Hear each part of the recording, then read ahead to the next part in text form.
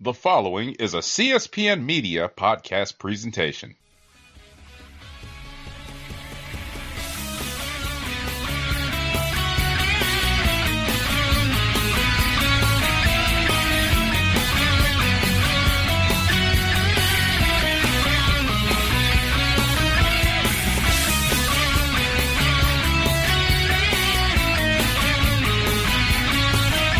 Hello, and welcome to Cast a Strong Style. I'm your host, Don Delarente, and I'm joined by my co-host, Anwar Starwin. What's going on, Anwar? Hello, everyone. Glad to be back. Glad that you could join us and be back, Anwar. We've got an action-packed show to talk about today, and on this episode of Cast a Strong Style, we're joined by a special guest, our number one live tweeter in the hashtag Cast a Strong Style live tweets is none other than at Terry's boy, Mr. Phillip himself. What's going on, Phillip? Not too much. Happy to be here, Don. Talk about some awesome New Japan. Oh, man, we're glad that you could make it, and we really appreciate all the support you show Cast a Strong Style and the live tweets. Getting up early and sharing your opinions and commentary with color is greatly appreciated. I'm glad that you could join us for this show. Yeah, thank you. I'm happy to be here, Glad to finally have somebody to talk New Japan with, because none of my friends, my friends kind of watch it, but none of them are subscribed to New Japan World, so it's nice to have that conversation in the community. Right. Yeah, but I wanted to do this podcast just for that because I've realized that the WrestleCast was already crowded and we needed more time to talk about it than just a segment at the end of the show. So I'm glad that this definitely can fulfill a much needed need in the podcast community. But without further ado, you can find Cast of Strong Style on the CSPN, on the web at cspn.us. You can also find us on iTunes, Google Play, Stitcher Radio, Spotify, YouTube, and any podcasting platform. Just download and subscribe to Cast of Strong Style. So we had the Kizuna Road shows that happened leading up to the major Kizuna Road card. So we had some tag team heavyweight championship matches that took place on these cards that were the main highlight. So we'll review those before we get into the actual Kizuna Road card. We had Roppongi 3K defending their IWGP Junior Heavyweight Tag Team titles against Taiji Ishimori and El Phantasmo. Everybody knows that El Phantasmo is Anwar Starwin's favorite on this show.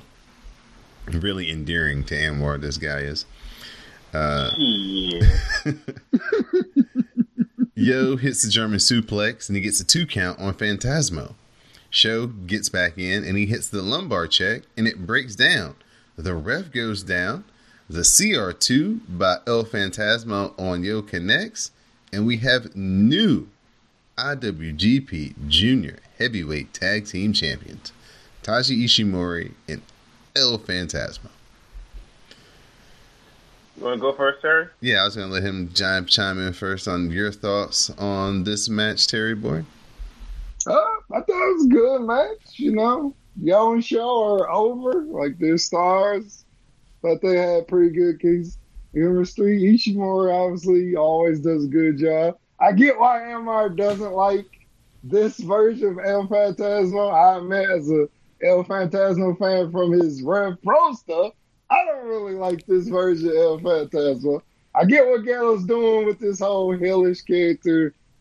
But, yeah, I was surprised Shoriel lost because I was like, okay, they finally had a successful title defense. This is going to be a start of them, kind of putting their name on these junior titles because we kind of haven't really had that dominant team other than, I guess, Desperado and Kanemaru a little while back. So I thought, hey, they're going to finally get going, but here they came up short again, so I guess they're going to be chasing again. I guess this is the story of Roppongi 3K, always chasing somebody for those titles. For me, watching the match, it was like people dancing together but not having the rhythm properly, and it was a solid match, but it was not like the level I expected from a match featuring 3K and Ishimori. The Phantasmo character is what it is. He's doing his job, but that shit don't really work for me, bro. So I feel you.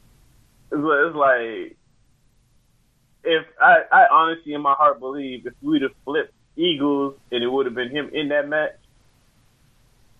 probably would be like a 4-star like level match at the least, because Eagles really can go, and he already has experience tagging with Ishimori, and I think they've tagged in Tag League versus 3K, so they all have that chemistry from wrestling versus each other through that, and probably in like multi-man matches. So I ain't really rock with it, but I get it. I get why they put it on Phantasmo, so to give him some more shine and build him up even more as a potential like pillar in that junior division. And it also keeps like Ishimori really strong too after the really good tournament, like as far as wins of the Best of Super Junior. So actually, it does multiple things by putting the title on them, and they feel like, hey man, have the babyface chase the heel champions. Even though I really think 3K should have held it for a longer time after everything they went through to get back to that spot. Well, I kind of get it, but it's kind of getting to the point where, are we going to break up 3K or something so we can allow Show to like move further than where he is? Because Show has the potential to be much more than he is. Yo could be something too, or like you could do a lot of things, especially if Eagles actually leaves Bullet Club and joins Chaos at some point.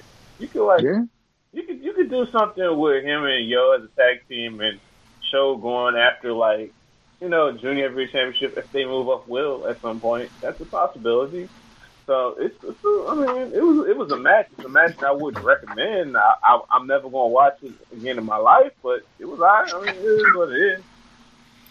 They've eventually got to build up some more challengers for Will, so that would be a possibility to split up 3K or just have them go into the singles ranks. Yeah, and like in New Japan, even if you're in a faction, you can go after each other. They don't really do that much. It's usually in tournaments when they face each other, but I mean, you could do that. Or Will just goes up and be part of this like heavyweight area, like the never open weight area or something. I don't know. We'll see. On the 17th, the Kizuna Roadshow featured the never openweight 6-man title match between the champions Makabe, Yano, and Taguchi against Phantasmo, Chase Owens, and the returning Yujiro. Owens hits the jewel heist and covers for a 2 count. Makabe makes the save with the lariat, it breaks down, and Owens cradles Yano with the tights for a 2 count. We get the low blows by Yano, lariats by Makabe, Yano gets the roll up on Chase, and the champions retain. I was kind of like not too sure if I wanted to watch this match. and since you said we were going to be talking about, I was like, okay, I'll watch it. But I liked everybody in the match, and it was a nice breath of fresh air. You had comedy, you had like some fighting, and it was cool seeing like Takahashi again after his break, because he's been away for a little bit. He looked really cut up too.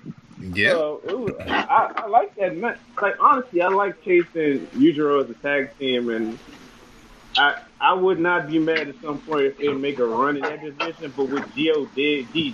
always there, it kind of undermines that. So they make the best of their situation.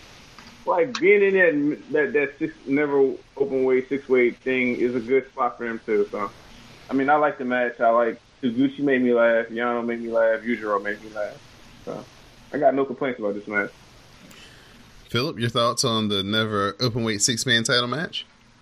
Yeah, this was a fun match. I was really impressed with Chase. Like he's like that solid hand. Like I really feel like if he lost a little bit of weight, because he's not fat, but if he got his body a little trimmed up, I feel like he could be right in that like for real like middle card picture in New Japan. So he's solid. Obviously Taguchi out our like comedy gold. Like I'm surprised they don't have them team together more. I guess because one was home tie, one was chaos, but obviously they're both masters of comedy. Like if you like comedy wrestling, like them two and Colt Cabana are pretty much like your guys. They know how to do it and how to time it, how to stretch it out, and then obviously Makabe can still go. Like he's not at the level he used to be, but he can still have good matches. So he's obviously there to add that legitimacy and that threat because he can always toss some dudes around with lariats. And I love his spots like the FU and the punches in the corner. He's always fun. I like his spirit. This show also contained the elimination match between Suzuki and Chaos, in which Yoshihashi was the eventual winner, and he challenged Will Ospreay to not only his title but also his spot in the G1 tournament, and that match will take place on the card that we're about to talk about now. Yeah, Zack Sabre Jr., right? Yeah, Zack Sabre Jr. Excuse me if I said someone different. But yeah, Zack Sabre Jr. and Yoshihashi will face off. Oh yeah, people looking like for Zack's spot on the G1 card and his Rev Pro British Heavyweight Championship. So this show kicks off with Tenzan and Kojima versus Nagata and Tsuji. Tsuji hits the spear for a 2 count. Tenzan and Kojima isolate Tsuji, and the 10 Cozy Cutter gets a 2 count as Nagata makes the save. Tenzan then taps out Tsuji with the Anaconda Vice. So, young boy getting some seasoning, being in there with 3 of the New Japan dads. You know, it is what it is. Opening match. Always good to see Tenzan and Kojima together. on Terry boy, because I ain't watched this match. I mean, it was a decent match. Honestly, it wasn't as good as the openers where you get the young lions like really going and firing on each other. Like Koji can still go, but obviously Tenzan, like he's moving better since the surgery, but obviously Tenzan is not the most mobile right now. He's not Nakanishi bad yet, but he's getting there. So, but it like I said, no. Ten Cozy's legend, so it's nice to see them. They got to win. I don't know what's next for them. I mean, but hey, the fans liked it live. It was fun. It was a fun opener. I don't really know what else to say. Really fun match was next. Kota Ibushi, Makabe, Hamna, Shota Umino, and Ren Narita faced off against LIJ, Naito, Evil, Sanada, Shingo, and Bushi. The faces run wild on Shingo, and Ren Narita hits the overhead belly-to-belly suplex for a 2 count. Naito makes the save, and then Bushi joins Naito for double teams, but Shota Umino comes and takes him out. Narita hits the backslide on Shingo for a 2 count. He follows that up with slaps and strikes, and a sunset flip also gets a 2 count. He hits a lariat for a 2, and then Shingo finishes off Ren Narita with the Noshigami, and LIJ, they get the win. This was an awesome showcase for Ren Narita. That final maybe 2 minutes where he was in there against Shingo and going toe-to-toe and getting some near falls. The crowd was really into it, and they did a great job of building up Ren Narita's stock with that interaction. Your thoughts, gentlemen? Yeah, I agree. Like, before that, it was the typical, like, LIJ, like, okay, Naito and Bushi, you know, they're taking it easy because neither one of them took their shirts off. So they're just kind of like, yeah, let's hit our customary tag team spots and just kind of get out of here. But, yeah, when Shingo and Ren got in there, it was awesome. I love seeing the young lions get in there and get fired. Yeah, Ren Narita he going places, that kid. I like his fire. I like that Shingo is kind of taking that Hiromu spot of, well, I'm the one guy at LIJ who actually is going to try in these tag matches that mean nothing and give people a little something. So, yeah, him and Narita was fun. Any thoughts, Anwar, or you didn't catch this one either? Nah, man, I thought we was just doing the title match. You just went straight to the titles. Okay. Doing the title matches. I didn't know we was doing all this, bro. After the match, Kota Ibushi and Naito, they go face to face. LIJ does the pose, but Evil, he doesn't join in once again. Oh, yes, this is my customary time to bring up that Naito and the IC title, things haven't changed. Yeah. Breaks my heart. That's his business, Don. That's his property. He can do what the hell we want with it. I'm the guy that's like, wear the belt, respect the belt, cherish the belt. So, yeah, even though it's his business and it's his property right now, that's the only thing that rubs me the wrong way about Naito. He's my man. He's my favorite in New Japan, but gosh, I hate when he has the IC title. That version of him, I don't like as much. Tama Tonga and Tongaloa, GOD, they faced off against Juice Robinson and Mikey Nichols in a non-title match. The champions, they get in an argument with the ref. Juice then cuts off Jado and he lays in the jabs to all. Then Juice starts to give the left hand to God to everyone until Tama Tonga cuts him off with the gun stunt. But then Mikey Nichols slides in and he gets Tama Tonga in a backslide, and Juice Robinson and Mikey Nichols pick up the upset victory. What the hell? Mm-hmm. Oh, Yeah, wow. it's a setup for Melbourne. They have a match in Australia on Saturday, so now that's a title match because Mikey and Juice won. So that's basically what this match was. It was the setup. It was a decent tag match. I'm surprised how well Juice and Mikey work together for a team that literally, as far as I know, they don't have any history. They just got put together because they're two guys who don't really have anything to do right now. Well, Juice has G1, but Mikey doesn't really have anything to do right now, and they know he's a tag team specialist. So, yeah. Hopefully they bring a bit more intensity in Australia because, yeah, that would be my one thing. This is a decent match, but for GLD, you saying you the best tag team in the world, like, I kind of need y'all to have them kind of matches. They said that? Yeah. Oh, you didn't see when they basically called out people in their post-match promo. It was like, yeah, if you anybody from anywhere in the world, they like, we want competition. Like, give us anybody. Like, we the best tag team in the world. Give us anybody. Like, we tired of who is Juice and Mikey. We tired of these lightweights y'all giving us, New Japan. We want some real competition. Yeah, come on, bro. You know how Tama and Tanga talk shit. Like, they do. I get what you're saying. Like, that's a good bold claim for them based on their matches. But hey, that's GLD. I mean, that's what they do. They do talk shit though. They talk shit great. I guess that tag division is rough, man. It is. It's fucking rough, man. I don't know who, because that's kind of the problem with all these new companies. Like, all the tag teams are like split. Like, yeah, like, I mean, the only team I can really think of, and they're not really known, but New Japan could build them up, is Aussie Open and Rev Pro. They're like the one tag team that, for whatever reason, has not been given that platform yet, even though they're really good. Well, and I guess LAX too, but they're with I was Impact, about to say Aussie Open too.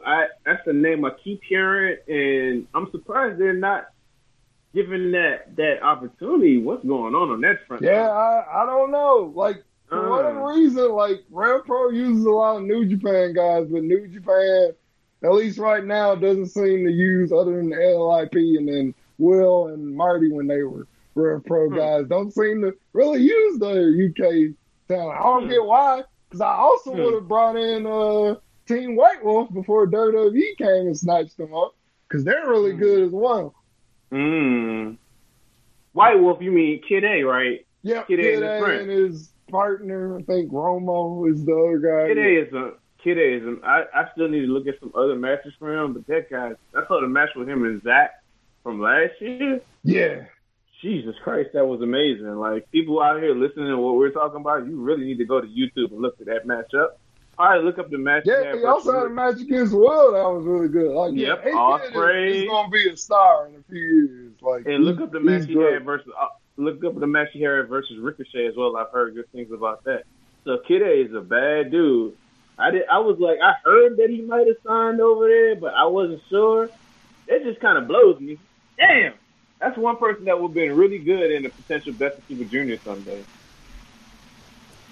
Well, maybe he didn't sign too long of a deal and he can get out quick. The Rey Mysterio deal? Yeah. Yo, Rey is a genius, bro. He said, I'll sign, but only for 18 months. Like, shit, I can do this and get the hell up out of here. That was just so he can get his son in the Performance Center. And he figures, 18 months of training, that should do it. That should do it. And, like, in 18 months, AEW will be fully established, and then I can rock that for a little bit. Ray ain't stupid. He know that place ain't for him. Yeah, man. But he gonna do it for his family. That's what I'm talking about. Tanahashi, Hanare, Sho, and Yo, they faced off against Jay White, Yujiro, Chase Owens, and Taiji Ishimori. Hanare hits the Rampage on Jay White for a 2 count. Jay White counters the Uranagi, but Hiranari hits a lariat for a 2. We get the sleeper suplex, by Jay White, followed up by the Blade Runner. He pins Hanare, and Bullet Club gets the win. After the match, Jay White mocks Goto for failing in their last match, claiming that he couldn't go home to his family, so he ran to a fellow failure in Shibata. Oh! Jay White tells Goto to retire, just like Shibata did, and Jay White says he's going to make Goto famous in the G1. Jay White says he shouldn't even be in the G1, as Jay White says Goto shouldn't even be in the G1 because he's the best and the number 1 contender. That's when Goto arrives and attacks. He hits the Ishigoroshi on Goto, and Jay White bails to the back. See, now that makes sense. You're telling me this because I watched the Goto special, like from Japan, the Japan's New Japan website, like site, like their YouTube channel, and it had that, and they had a killer video, and it was showing like it didn't have a translation, but you could follow what was going on. It was like it showed him losing to Jay, and then it would have like images of Jay or whatever, and he going to LA Dojo and getting help from Shibata. And I was like, everything kind of ties into that promo, and then he comes back and attacks like Jay White. So that's pretty good design. So like, it took him away to help build up like his return that night. So that was really good, really designed well. This was a really fun 6-man tag match, 8-man tag match. Tanahashi, though, the man could use a week or 2 off before he gets into this G1. Yeah. Like, it was sad. I know he said it in his... he even brought it up in his post-match promo. He's like, I know all you guys are worried about me, but don't worry. I'm like, I don't know, Tyler. You like, I mean, he's been banged up before, but he ain't looked this human. I'm worried about him on this G1. He ain't looked this bad. He's starting to look like his mentor. Yeah. That's not good. I remember back in the day watching him versus mentor in the main event of a Wrestle Kingdom. I was like, God damn, Musa is moving slow, man. Yeah. And he's moving even slower. I saw him like a couple months of April in New York. Yeah. Moving. He looks great, but he's moved so slow. I was like, man, this shit right here, this is where Tanahashi's going. Like, if you go and watch, like, even a Tanahashi match from, like, 2017 compared to right now, it's a giant difference, man. The first time you go back watching his older matches, they come back to what he's doing now. It's like, even past his prime, Tanahashi was awesome. Yeah. He's just going to a territory where he needs to just probably be in tag teams. It might not even should be in no G1. if all the people that are in G1, like, it's just kind of scary to see what that might do to his body. Like, I worry about him. I worry about Kenta. Yeah, because Kenta definitely has had his share of injury problems. How's that shoulder going to hold up for all those matches? The good thing is, starting last year, they tried to space it out a little bit more, and not have as many back-to-back nights, or have as many nights where both blocks are featured on the same card, to kind of give the guys a little bit more time in between matches to cut down on some of the injuries, because the year before, everybody was banged up. Yeah.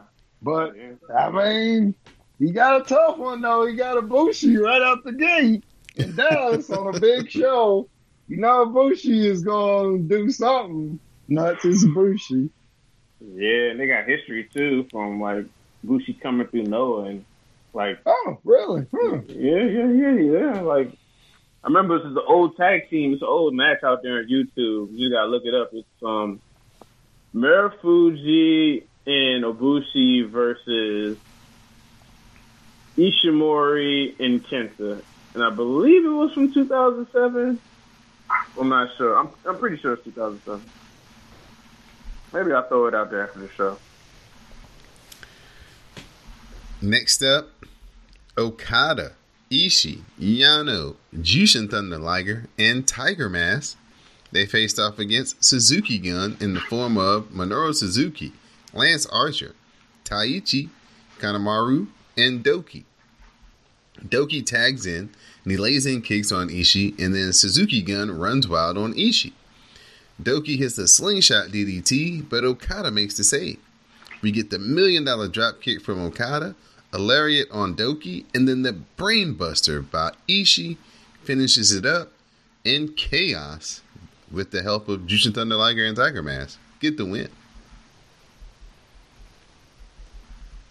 Setting up more Minoru Suzuki, Jushin Thunder Liger stuff. Doki looks better and better the more I see him wrestle. And it's always good to see Okada to wrestle with Ishii. Anytime they can team up together, I'm a big fan. I would not be mad at Okada versus the Okada Ishii tag team for, like, just to give, if you want to give Okada a break from the main event scene for a little bit. But they really don't be doing that, so whatever. No. They don't even want to give us Goto and Ishii as a tag team, so they damn well ain't going to give us Okada and Ishii. Anything stand out to you from that particular match, Terry's boy? I guess based on the post match, I kind of like the tease of Archer and Okada. They've been kind of calling each other out in the post match, where Okada said, "All right, I see what you're doing, Archer, stepping it up. I'm excited to face you in the G1." So I think that match might surprise people and be much better than people think. Yeah, Lance Archer is one of those guys that's the perfect New Japan villain. He comes in long enough, raises hell, and then he disappears for 4 or 5 months just when you get off the radar, and then bloop, he comes right back. Yeah. I like him. Yep, I like him. I like him separate of KES. I like them in KES. It's just maybe this is a turn where he can actually be more of a player in singles division, because it's been years since he's been in G1, dude. It's been years. This is his first one in a long time. On that elimination match from the 17th, he really showed out. So, like, I think the start of all of this was Ospreay versus Archer. Yeah. That got all of this in motion rolling. So, yep, I want him to do well. I like when he out there hustling, pushing, trying to sell tickets, going on radio shows, doing everything. So, I want him to do well. Yeah. Well, he is a local guy. I think he is from Texas. He is. Yep. He showed out. And then they seem to be teasing something with Suzuki, because he basically said again, like, yeah, New Japan, I'm pissed off y'all didn't put me in the G1. He basically called out, kind of was like, yeah, Don't let me catch you in the dark alley, Playboy. It's over for you, so. He called out who? I don't know if they're doing another Suzuki Okada match. Oh, Okada. What? I don't get why they wasn't. The last match they had, I mean, it was awesome. I mean, not if you're Okada, because Suzuki basically tried to break his kneecap off, but it was a really good match, and Suzuki really ain't got nothing else to do, so. I still haven't seen the Okada versus Suzuki match from his anniversary show in the rain last year. It's on New Japan. I just haven't New Japan World. I just haven't watched it. El Phantasmo, he defended his Rev Pro British Cruiserweight Championship against Taguchi. The ankle lock is applied by Taguchi, and Phantasmo tries to attempt to roll out, but Taguchi maintains control, and he drops down on his knees. Phantasmo, he uses the ref to escape. He hits a kind of Canadian Destroyer code breaker off of the ropes for 2. The CR2 gets countered. We get some kicks by Phantasmo. Then he finally does hit the CR2, and El Phantasmo retains the Rev Pro Cruiserweight Championship. I enjoyed this match.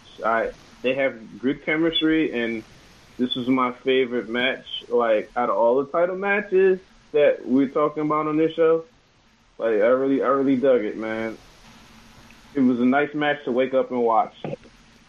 Phantasmo did a lot of little heelish, subtle shit that provided a lot of the comedy for his part in the match. Yep. He definitely did. Which I thought was really, really good stuff. Mm-hmm. Like when Taguchi was walking the ropes and he like jerked his thumb and got them all off balance. I was like, it didn't do much of anything, but it was funny and effective. And then, you know, Taguchi tries to pay back the favor, and then he does this little split leg thing that he does and bounces off the ropes in contrast. Just really good antics that was subtle and wasn't too over the top. Terrius Boy, your take? I thought it was decent. Like you said, these guys have good chemistry. I like how it had the cartoon setup of like a Wile E. Coyote and Rora, where El Phantasmo would like try something dastardly, and Taguchi would like I did think for the length, 20 plus minutes, I was kind of waiting for that moment, like, okay, when is Taguchi gonna be like, all right, it's time to turn into ass kicking Taguchi for about 5 minutes and turn this into a really dramatic match? And that never happened. So I was a little disappointed by that. Especially since, like I said, to New Japan fans, El Phantasmo is still a new guy. This belt he has means something in British, but for a match that if you trying to make people who haven't watched Rev Pro care about this belt, it kind of was flat for me on that level. But it was entertaining. Yeah, Taguchi matches are, at the very least, entertaining. Our main event for the Kizuna Road show, Zack Sabre Jr. versus Yoshihashi for the Rev Pro British Heavyweight Championship and Zack's spot in the G1 tournament. The Fisherman Buster by Yoshihashi connects for a 2 count. Karma connects, and Karma is countered by Zack Sabre Jr., and Zack locks on a choke, and then he transitions into like a variation of orienting with Napalm Death. It was a little different than it normally is, and the ref has to come in and stop the match as Zack Sabre Jr. retains the Rev Pro British Heavyweight Championship and his spot in this year's G1 tournament. Anybody want Anwar? I'll let you jump in. I enjoyed the match. It was good, but this is one of those matches for me to even take it really seriously is kind of hard because despite the fact that Yoshihashi was getting wins leading into the match and looking like he's getting heated up for the G1 that he was not included in, that kind of took something out of me. I didn't really take him as a threat too seriously within this match. It was a couple spots within the match late that kind of had me a little shaky, scared. But I was like, man, Zach ain't gonna lose. You're not gonna do that to us. I mean, Gato be doing some shit to fuck with people sometimes, but he ain't gonna do this. Nah, man. So I was like, I knew Zach wasn't gonna win, but it was a good match and nice performance by Tacos. I mean, it is what it is for him. I mean, he's been going through some stuff lately, so I don't want to bang on him too hard. So. All right, Terry's boy, your thoughts on Zack Sabre Jr. retaining his Rev Pro British Heavyweight Championship? Yeah, this was a good match. I mean, it never really felt like Zack was threatened. Like, Yoshihashi just one of those dudes. Like, he missing something from a character standpoint. Like, I was thinking about this. Like, I could probably use some adjectives to describe pretty much everybody on the New Japan roster. Even somebody like, damn, I'm blanking on Sonata, who's like pretty cool and laid back. But I'm like, Yoshihashi, he tries hard, but it's just not working for him. But I mean, it's Zack Sabre Jr. match. I've yet to see in the 3-4 years I've been watching Zack a bad Zack Sabre match. I would honestly be curious to see what a bad Zack Sabre Jr. match would look like, because I've literally never seen one.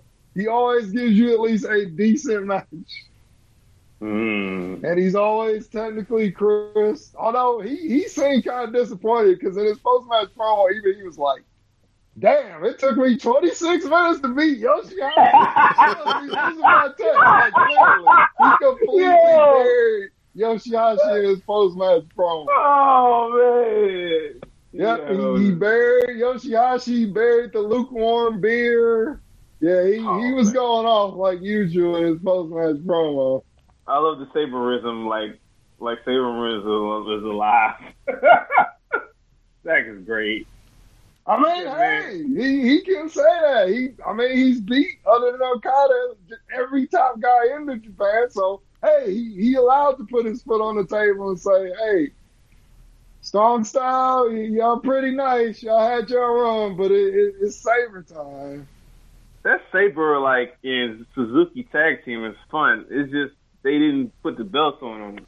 Kind of I don't get why New Japan doesn't have them team in actually New Japan, because I think they're still the Rev Pro tag champs. They're a really good team, and New Japan needs tag teams, so it's like, yeah, why wouldn't they utilize that team? But I guess they're like, well, Zack is a singles guy and Suzuki is a singles guy, so yeah, you kind of right on that. It's like even Dangerous Truckers or Techers is an awesome tag team from what I've heard. So why don't you use Tai Chi and Zack in that form too?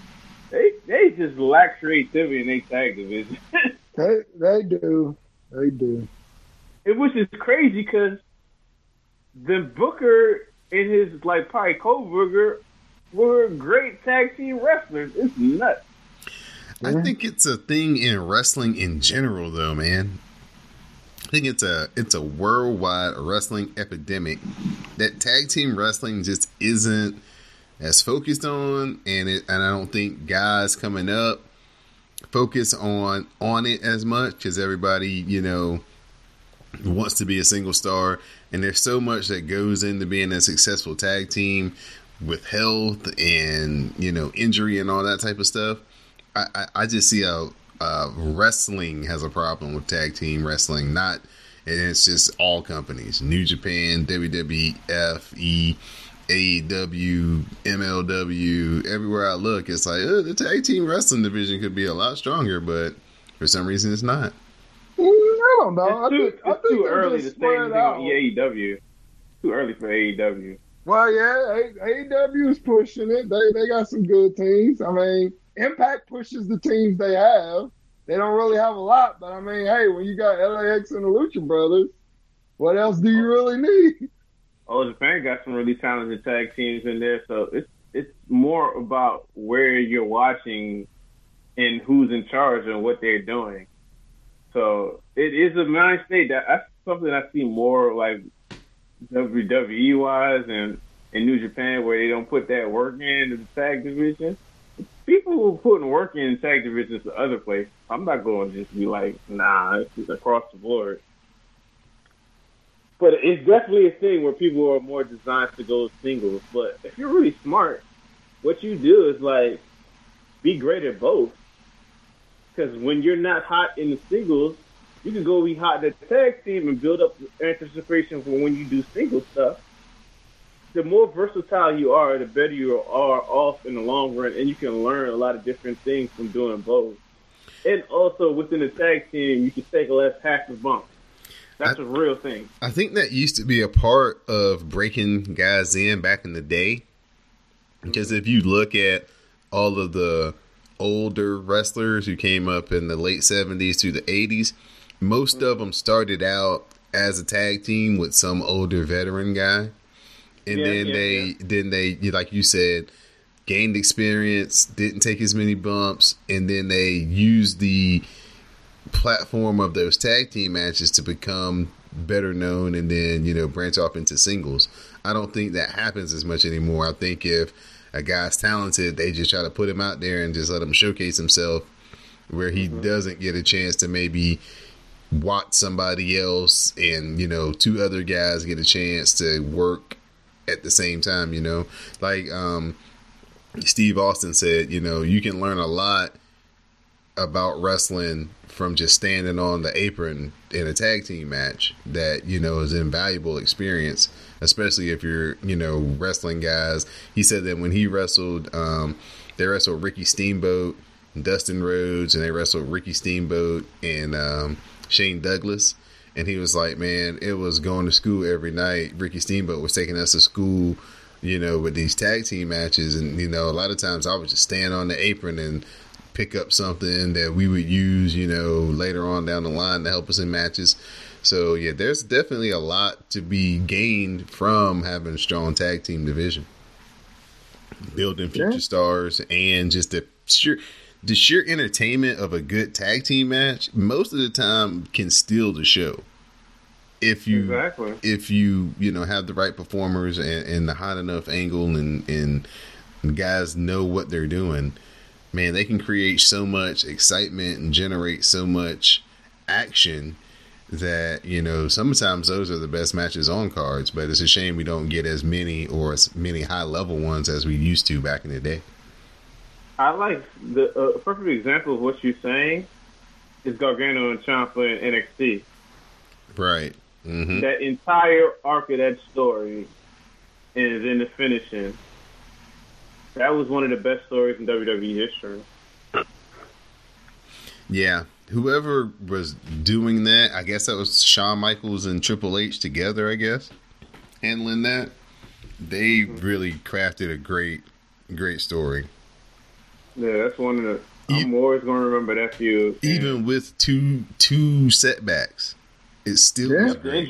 The injuries, yep. And they still, even though it wasn't him at the end, he still came out, and it was still a big deal being in the audience and everyone clapping and cheering for him because he's injured. He don't have to be there, but he's there, and it just gave a nice bow on that. And now he's just healing himself up, getting ready to come back. Right. That builds anticipation for when he comes back because people are not going to want to boo him. Oh, hell no. After what he just went through, just having that injury and then seeing him with his child, they're not going to want to boo him. Nah, you can't. They ain't going to boo him. I'm not going to boo him. Before we conclude this episode, we're going to preview this year's G1 Climax. So we're going to start with the A block. Our participants are the IWGP Heavyweight Champion Okada, Zack Sabre Jr., Kota Ibushi, Tanahashi, Evil, Sanada, Bad Luck Fale, Will Ospreay, and Kenta. Mr. Phillip, your assessment of the A block. Oh, this is a great block. Like, this got the star power. Like, and we get some matches that we've been wanting to see for a while. Like, we're going to get Bushi and Okada again. We got another Okada Tanahashi match, which should be great in Dallas. we get Okada and Sonata again, which I'm very interested to see, especially after Okada said after their last match that he considers Sonata his rival now. So that should be good. Evil having another breakout tournament because he seems to be that guy who really tries to always have one breakout match. So seeing him kind of separate himself some more and show what he can do is going to be cool. Him against Sonata should be very interesting. And of course, we get to see how Kenta is going to look. Can he go back to Japan? Can he go home again? And at least give us, I guess, something of the old Kenta. I don't think anybody's expecting full on old Kenta, at least not initially. But can he show himself against the best performers in the world? We'll see. Because I know a lot of the older guys, I know Makabe and I think Tenzan and Kojima were calling them out.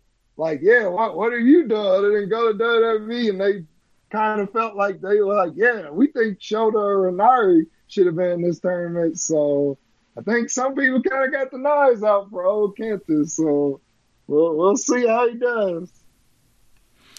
Mr. Anwar Starwin, your thoughts on the A block? It's filled up with a lot of talent, a lot of big time matches, and some rematches within it. Interfaction stuff, like it's deep. The things we need to just be hopeful in that block is that Kenta and Tanahashi don't break down because that can mess up stuff. But when you look at the people that can win it, it's a lot of potential people. But we might as well just cross off Okada because that defeats the purpose. He's not going to win it. He's probably going to win 5-6 matches or something like that and then don't make it to the finals. The way it's set up to me, it's going to probably be Ibushi and Tanahashi. One of them is probably going to win that block. And then when we get to the next block, I have my idea why it has to be one of those two. Very much looking forward to seeing Kenta now that he's out of WWE hell. Very interested to see what he does because Kenta's been Kenta and Noah in his run is one of the best wrestlers of the past 2 decades. So hoping he does great because everybody knows I love the arc. Moving on to Block B, we have Naito, Ishii, Juice Robinson, Yano, Goto, Jay White, Jeff Cobb, Shingo, Taichi, and Jon Moxley.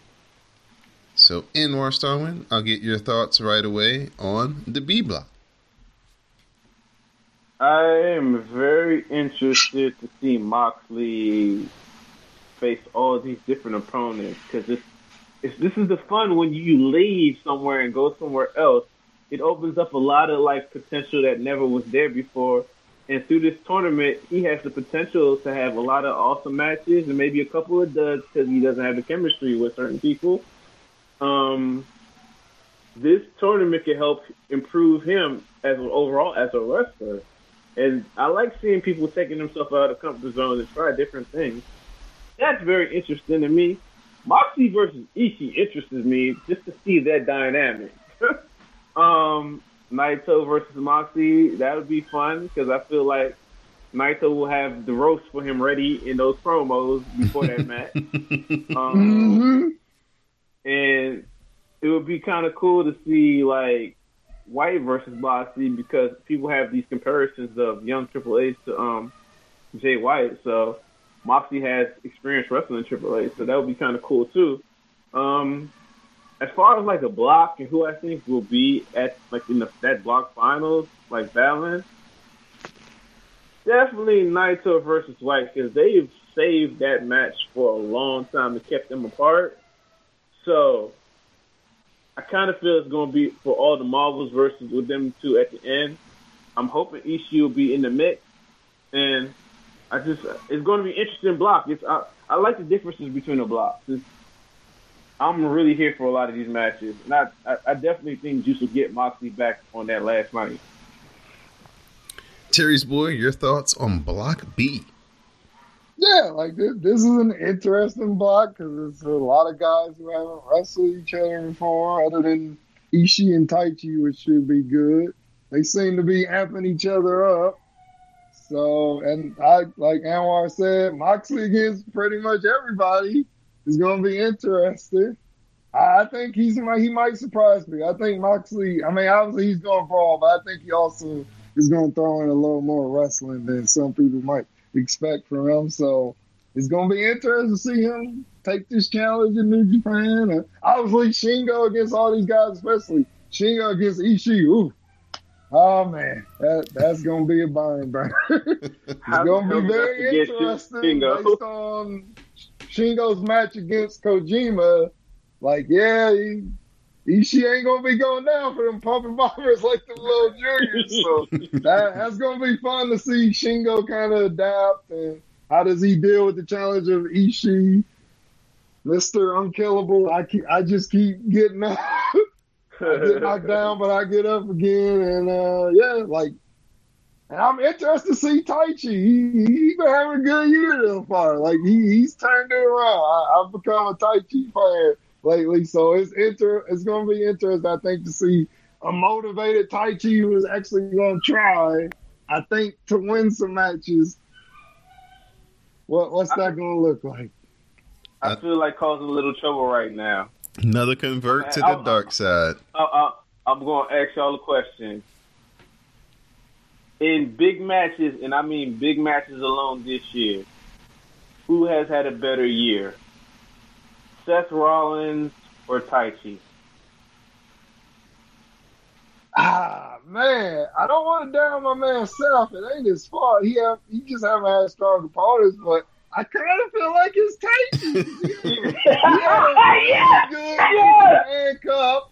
His two matches with Ishii were legitimately great, and it wasn't just because of Ishii. Like, Taichi brought it. I don't know if you listened to the English commentary, Anwar, but they did a great job of telling the story because I'm a fairly new Japanese wrestling fan, so I didn't know the story about Taichi and Ishii and the whole Four Black Saints thing. And I didn't know about that either. Never open weight belt, so I'm like, this is interesting. Yeah, and Taichi, like, legitimate, like, he's almost never happy. He's always like the sour curmudgeon, but something about Ishii where it brings out like the best parts of Taichi. Like he wants to be a good wrestler to prove he's on Ishii's level. It's like a big brother, little brother thing where Ishii is just kind of like, yeah, whatever. And Taichi's like, no, I'm going to prove to you I'm on your level. Yep, the Taichi match versus Naito at the beginning of the year was good. Yeah, they have good chemistry. They seem to get under each other's skin. Yeah, so it's like, I mean, he had a good match versus Kyle for the never openweight champion. Yeah, he did. So see what I'm saying? I'm the dude that didn't even want to watch Taichi when his last appearances in Best of Super Junior. So people hearing me and thinking I'm just being a hater. Keep in mind, I've banged on Taichi on this podcast. So for me to even broach this subject, let's see what Don say. Let's see if he just be on the fence, be like, you can't compare it to different companies. Oh no, no. They got the competition, bro. I don't know, man. I wouldn't make that comparison. You know that I've been the one banging the drum for Taichi for like a year and a half before it was even cool. So I'm definitely going to give him his props and say yes. In all his big matches this year, he has stepped up and delivered every time. Mm-hmm. He hasn't had one of these middle of the road, matches, So yeah, I definitely agree that Taichi has had better big time matches this year than Seth Rollins. Let's preview the first two nights of the tournament. The first night will be taking place in Dallas, Texas, July the 6th. Shout out to Madame Lizette, who will be in the building. Oh, cool. Yeah. She's going to see Sonata face off against Zack Sabre Jr. She's going to see Evil versus Bad Luck Fale. Will Ospreay is going to take on Lance Archer. Kota Ibushi versus Kenta. In the main event, Okada versus Tanahashi. Woo! Man, they not playing. I kind of wanted to go, but just too many other things going on in July.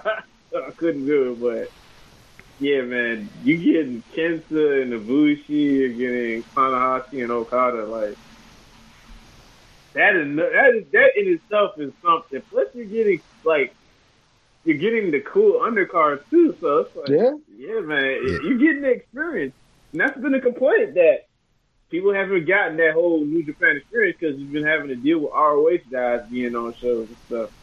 But this right here is the show, so. Man, I hope it's kill. I hope they kill it, man. I want them to do well. The only person who won't be on this July 6th show will be Jon Moxley, as AEW has exclusive rights to him in America, so he cannot appear on that particular show. So he won't be in the undercard matches. But other than that, yeah, everybody else that's New Japan centric should show up and be here for the undercard. So that's going to be a lot of fun. A lot of fun. Terry's boy, anything you want to say about the first night matches? A block? Man, it's a good card. Like we get this Archer Ospreay rematch. Like really, the only match where I'm kind of like, I don't know, is Fale and Evil, and not because of Evil, it's because Fale has basically like he tried last year. Like I was kind of feeling Fale last year when he lost the weight. He got that match against Okada. It's like, okay, Fale. But then he just went right back to being like Fale and being fat and lazy and doing generic big man spots. It's like, dude, like, what happened? I believed in you. Like, seriously, like, I'm not going to say, like, Fale should get kicked out of the company, but honestly, if New Japan had more big guys, like, honestly, what is Fale's purpose? Like, you can go ahead, New Japan, sign Jeff Cobb from ROH, and let's call it that. Cause Fale ain't giving me nothing these days. That's why we got to kind of hope Lance really step it up, because we need him to just take over that role for real. Yeah, I mean, Davey Boy Smith Jr., I think, could have been that guy, but that was his frustration, is New Japan kind of stuck on wrestling a certain style. And he was tired of it, so he was like, yeah, I'm going to leave. Yeah. Because he's really talented. Like, he can fly. He's a heart, so he can do technical stuff, and then he can do the power stuff. Yep, he just got tired of being there and not being used properly, and so he knew his value, so he said, the hell with it. I don't blame him. He kills it on MLW with that version of the Hart Foundation, Teddy Hart, Brian Pillman Jr. himself. They're real entertaining. I'm not surprised. Not surprised in the least. It's crazy that I forgot about Shingo, though. How the hell do I forget about a potential wrestler of the year? That's how stacked this tournament is. I forgot about fucking Shingo. And Shingo is a potential wrestler of the year. Wow. Yeah. And we got another Zack Sonata match. They always have great matches. So, yeah, I think this is going to be a really, really good show. Going to be a good show for New Japan in America. This might be one of the best G1s if this comes off properly, because like over the last couple of years, my favorite one was like G1 Climax 27, because it had so many good things, so many good matches, and the Goddess final like run through the tournament. So this could be one of the better ones, but you kind of say that every year about G1. Man, that one, that year, Nagata's founding year, I know it's 90 matches all together. When you do all the matches in the final, it comes out to 90 matches. I know there had to be at least 15 4-star matches and probably 4 to 6 5-star matches out of that. Those 90 matches that year. It was crazy. Crazy, man. Crazy. Evil was awesome in that tournament, too. Yeah. Evil beat Okada. Well, Okada wasn't losing to nobody. Yep.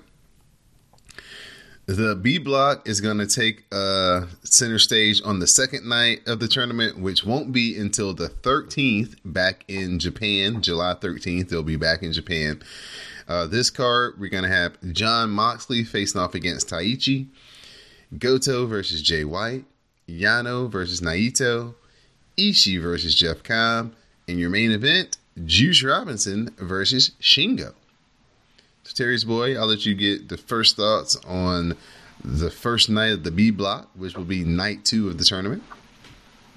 Yeah, not a strong card. I'm really looking forward to Jay White against Goto. Hopefully my man Goto gets his win back, because Pissed Off Goto is my favorite Goto. Like, that, what was it, a couple years ago, that match he had against Suzuki at Wrestle Kingdom, that was like my favorite match on that card. So when Goto's like motivated and they give him something to chew on, like, it's really cool to see. And he seems gunning for Jay. Like, he's like, all right, I'm tired of your little shit talking, you little snake. So I'm going to put you in your place real quick. Mr. Anwar Starwin, what stands out to you in the first night of the B block? What are the matches again? We've got Jon Moxley and Taichi, Goto versus Jay White, Yano versus Naito, Ishii versus Jeff Cobb, and Juice Robinson versus Shingo. Ooh, I agree with everything Terry said about that match. Juice Robinson versus Shingo interests me very much because of this new, like, edgier version of Juice. And who is it, Cobb versus Ishii? Yes, sir. Yeah, man, I'm here for that. Hoss match supreme. That's gonna be a banger. Yeah, those are 3 awesome matches that interest me. And just for the weirdness of what potentially Taichi and Moxley would be. It's probably, he might break out that claw and use it on Moxley now. That would be the perfect time to use it. He's been holding it on the side. Go ahead, break that case. Make your senpai proud. So those are the first 2 nights of this year's G1. Again, the first night, July 6th from Dallas, Texas. The second night will be July 13th back in Japan. And then we'll be going on a month and a half long just exhibition of the greatest wrestling in the world for that span of time. So I hope Seth Rollins stays off the Twitter machine while the G1 is going on. Yo, we killing Seth tonight. Oh, boy. We like Seth, but come on, dog. He did it to himself, though. He definitely did it to himself. Like, but you know what the most unfortunate... His initial comments were okay, but then when Will brought up, hey, dude, I'm like the same size as you. Why are you calling me little guy? I've had more matches than you. And, like, Will can legit say, like, at least so far this year, he one of the top wrestlers in the world. And we just talked about it. Like, Seth, it ain't your fault. It's the booking, but what marquee matches Seth had this year? It's like, dog, you been wrestling fucking AJ Styles and Baron Corbin. Like, didn't Baron Corbin kind of jump in the comments and try to, like, savage Will, and Will just hit him with the man? And you're one of the reasons it sucks. Yeah. And another get out of here. Another thing that was kind of a bad take for Seth was he says that on the day leading into the pay-per-view, that day. So then they go out and they're having actually a pretty good pay-per-view up until they get to about the last like 3 matches. And then he's in the main event, and his main event is just being universally panned as awful. So that is the stain that's on Seth Rollins when you make that comment. Then you follow up and be in the main event, and everybody's like, oh, this shit sucks. Just not a good look. The Cruiserweight match on that show was the best match on that show. And then the next match between Xavier Woods and Kevin Owens and Sammy was the next best. And then the next best match after that, Heavy Machinery versus Daniel Bryan and Rowan. Daniel Bryan carried 300-pounders in that match to an awesome match. Remember what we said? Taking yourself out of one picture, but heightening yourself in another. Yep. That is why Daniel is one of the best wrestlers in the world. Yeah, man. Yeah. Yeah, there's. I mean, yeah, like honestly, it's like, Seth, you talking about best wrestler in the world. Like, are you the best wrestler in WWE right now? You know what?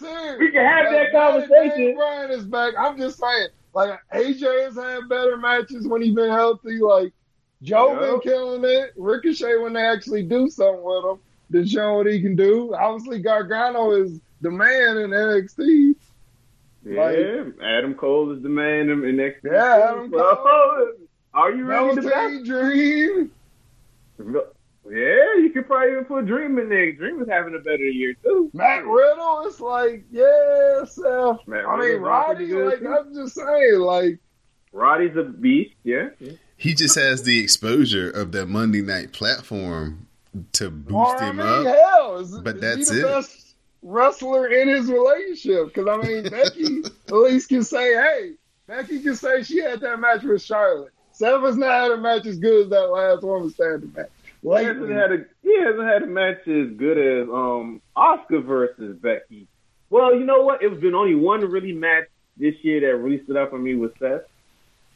Like, as far as pay-per-views, big matches, and that was AJ Styles, but AJ is AJ, though, so. Yeah, it's AJ.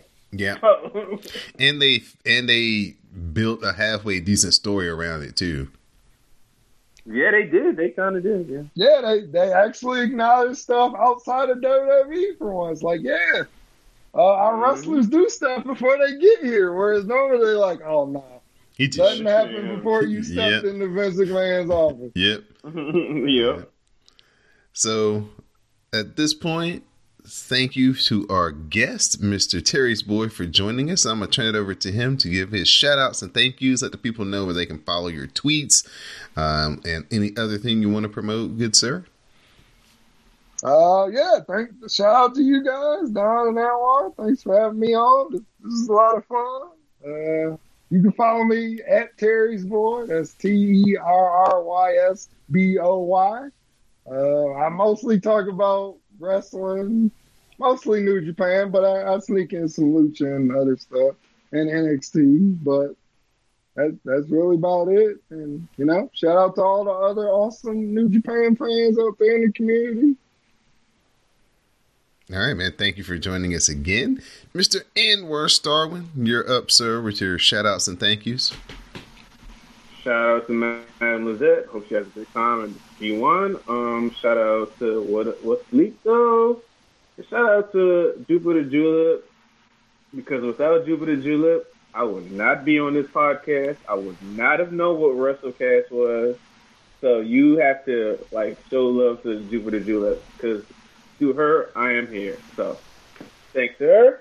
Thanks to Don for being him. And thanks to Terry Boy to bring another voice in the room with some other expertise on stuff we don't know about, like in RevPro and other places. So that was a great flavor. And every once in a while, we probably even bring some more people through. We'll see. Shout out to Don. I'd like to thank both of these gentlemen, Anwar Starwin and our special guest, Terry's Boy, for joining me here today on this episode of Cast of Strong Style. I'd like to thank the ladies of the Forever Young cast. Madam Lizette, we'll try to get her on the next episode so she can give us a first-hand account of all the things that went down in the G1 from Dallas. Give a shout out to Moto out there in the world doing her thing. Give a shout out to everybody who listens to the WrestleCast, everybody who uses the hashtag #CastOfStrongStyle and shares their commentary with color on New Japan Pro Wrestling. We greatly appreciate it. Please head over to CSPN.us, click on that tab that says Keep Our Podcast Free at the top of the page. Do some shopping with our sponsors to help keep Cast of Strong Style free for each and every episode.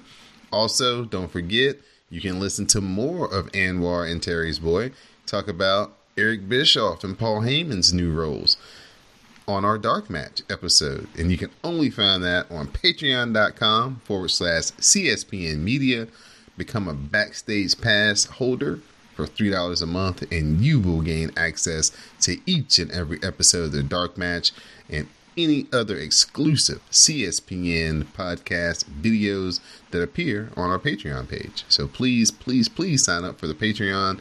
There's some really good in-depth discussions that go on the Dark Match that a lot of people aren't privy to because they aren't subscribing. And you guys are missing a lot of good content over there, especially if you're wrestling fans. So movie fans. Anwar, a couple of weeks ago, gave us a Dark Phoenix review, and then he ran through the X-Men Fox movie franchise, and he had a lot of fun Swiss cheesing that up. And if you didn't listen to the Dark Match, you don't subscribe, you'd never know about such glorious content. So please, it's definitely worth the $3 a month to check out the Dark Match. They drop on the weekends, and there's probably about 50-something episodes now if you go back and look in the archive. So check those out. Like I said, once again, for our special guest, Terry's Boy, we really thank him for joining us and being a big part of our community and live tweeting and just being a wealth of information. Love the interaction. For my co-host, Mr. Anwar Starwin, I'm Don Delarente, and this has been Cast of Strong Style.